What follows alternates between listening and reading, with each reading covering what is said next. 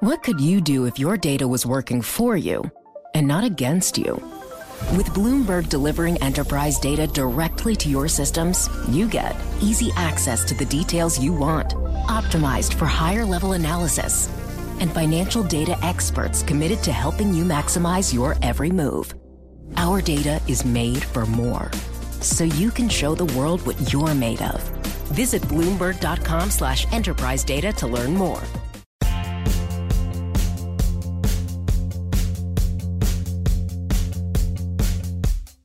Welcome back to the Bloomberg Benchmark podcast, a show about the global economy. I'm Daniel Moss, Bloomberg News Executive Editor for Global Economics in New York. It's September 21, and this edition is devoted entirely to the Federal Reserve, only the world's most powerful economic policy body. Joining me are my colleagues Scott Landman and Matt Boesler in Washington, who've been dissecting this decision for the past couple of hours. Scott, Matt, you're not quite up for air yet, but you're almost there. We're just coming up right now. It's been a busy day so far, but we are ready to hash it out. The Fed walked up to the line, but didn't cross it. Interest rates held at the current level again, but with more than a hint that something will come soon, possibly as early as December. Why not pull the trigger today?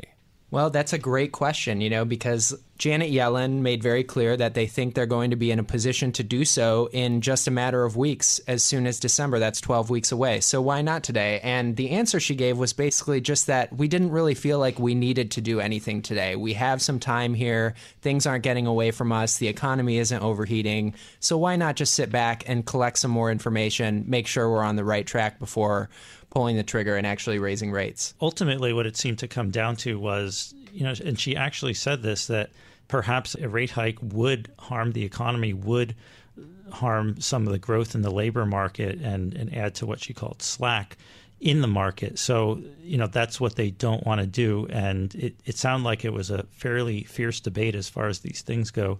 Yellen led the way in deciding not to pull the trigger. At the press conference that followed the meeting, the first couple of questions seemed to be devoted almost entirely to this issue. If you're confident that there will still be a rate increase in 2016, and that's what the famous dots show, again, what changes between now and then? And inevitably, given the decision, she was asked about the election. Yeah, and I think these questions kind of get to an important point, which is just that not a lot is going to change between now and December, like you said. So a lot of the message that we got from Janet Yellen is maybe the economy is not ready for a rate increase. She gave all of these reasons why they didn't need to go. And so sort of the sore thumb sticking out there, if you will, is this desire or expectation that they actually will raise rates as soon as December. As much as she can say, and she repeated many times, that the Fed is not influenced politically, it takes no political considerations into account, you won't see anything in the transcripts. It's going to be hard for the broader public to accept that. And, we're still likely to see some blowback from people like Donald Trump continuing to accuse Janet Yellen and the Fed of acting politically to support Democrats in an election year.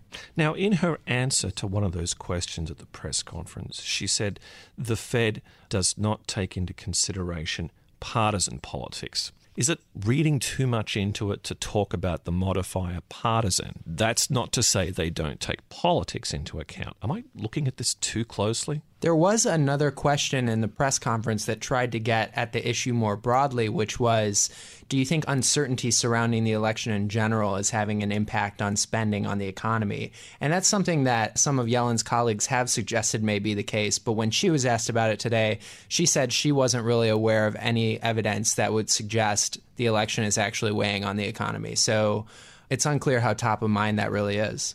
Even though you actually have some reports that and confidence indexes, things like that, that do show that people are thinking about the election, and it does seem to influence their views on sentiment, right, Matt? Yeah, that's right. Even one of the Fed's own reports, the Beige Book, which is just a collection of anecdotes from business contacts they talked to, has raised this issue. So she was keen to downplay that today, I would say. She's being excessively cautious. That's right. Very cautious in trying to not talk about the election. And clearly she's sensitive to anything about that. 3 voting members of the Fed's rate-setting committee dissented today. One, Esther George from Kansas City. Not a surprise. She's been in that position before. Let's talk a bit about Eric Rosengren from Boston. Now, he has dissented both on the dovish side and now today on the hawkish side. Should he get Man of the Year award for his independent thought and action? Yeah, that's a good question. He's like one of these Fed officials on the committee who's really undergone a bit of a shift, whereas, like you said before, he was seen as more of a dove, and now he's seen as more of a hawk. One of my colleagues made a related point just a few minutes ago. We were talking about it, and the fact that Yellen had 3 dissents today from within her own committee, in addition to all the external pressure, it took some guts for her to do what she did as well. So I think there's some of that on both sides of the debate right now. Well, 2 dissents is not unusual. And as we just said, Esther George from Kansas City not infrequently finds herself in that position. Could Rosengren's dissent, when the history of this meeting is written, ultimately be the thing that stands out? That's a good question. You stumped me on that one. Yeah, I mean, as an indicator of the degree of tension behind the scenes and as a directional indicator, here we have even a dove voting for a rate increase. That's exactly the way to put it. I mean, just the fact that you have 3 dissents and enough is one thing, and that's a relative rarity in recent FOMC history, when one of them is a guy who clearly expressed more dovish views in the past and even dissented that way at a couple of meetings.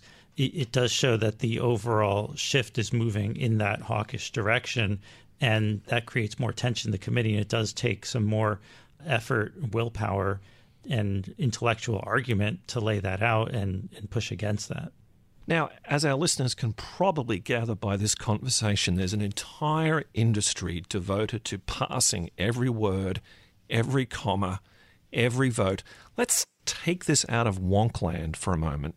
Matt, what does it mean for you personally? You're at the start of your working life. Yeah, that's right. And I live in New York, so I'm excited that, property prices are no longer going up as quickly as they used to be. So it's a good question. Not much has really changed, right? But the Fed seems to be trying to get things going faster still, even though they're acknowledging that monetary policy doesn't have necessarily a lot of scope to do that. They're still trying to get the economy to a point where things are going a little faster for everyone. And so, hopefully that works out. And when you say things going a bit faster for everyone, we're talking about this issue of how survey after survey shows not every American believes or can feel that we're close to full employment.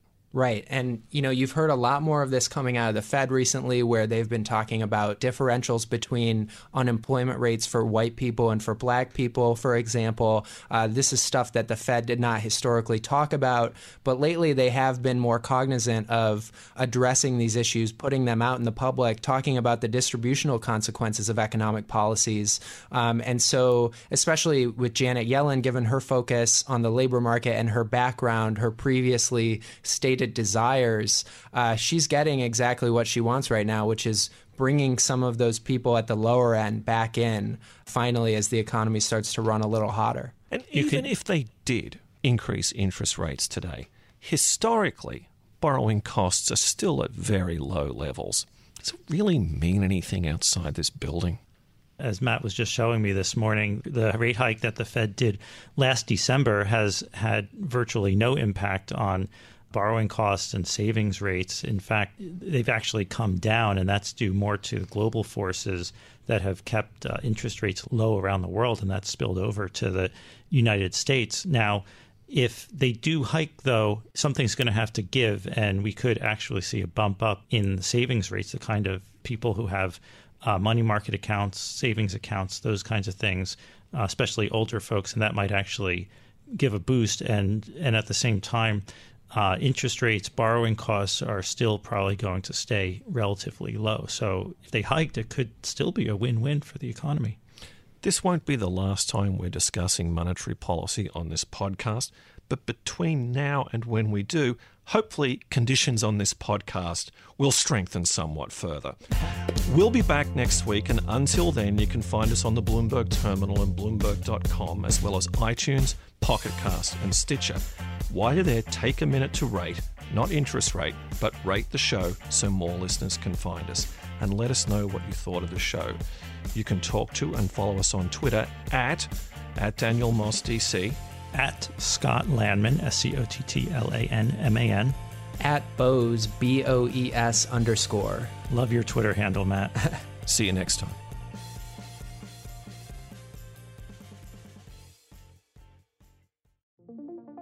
What could you do if your data was working for you and not against you? With Bloomberg delivering enterprise data directly to your systems, you get easy access to the details you want, optimized for higher-level analysis, and financial data experts committed to helping you maximize your every move. Our data is made for more, so you can show the world what you're made of. Visit Bloomberg.com/enterprise data to learn more.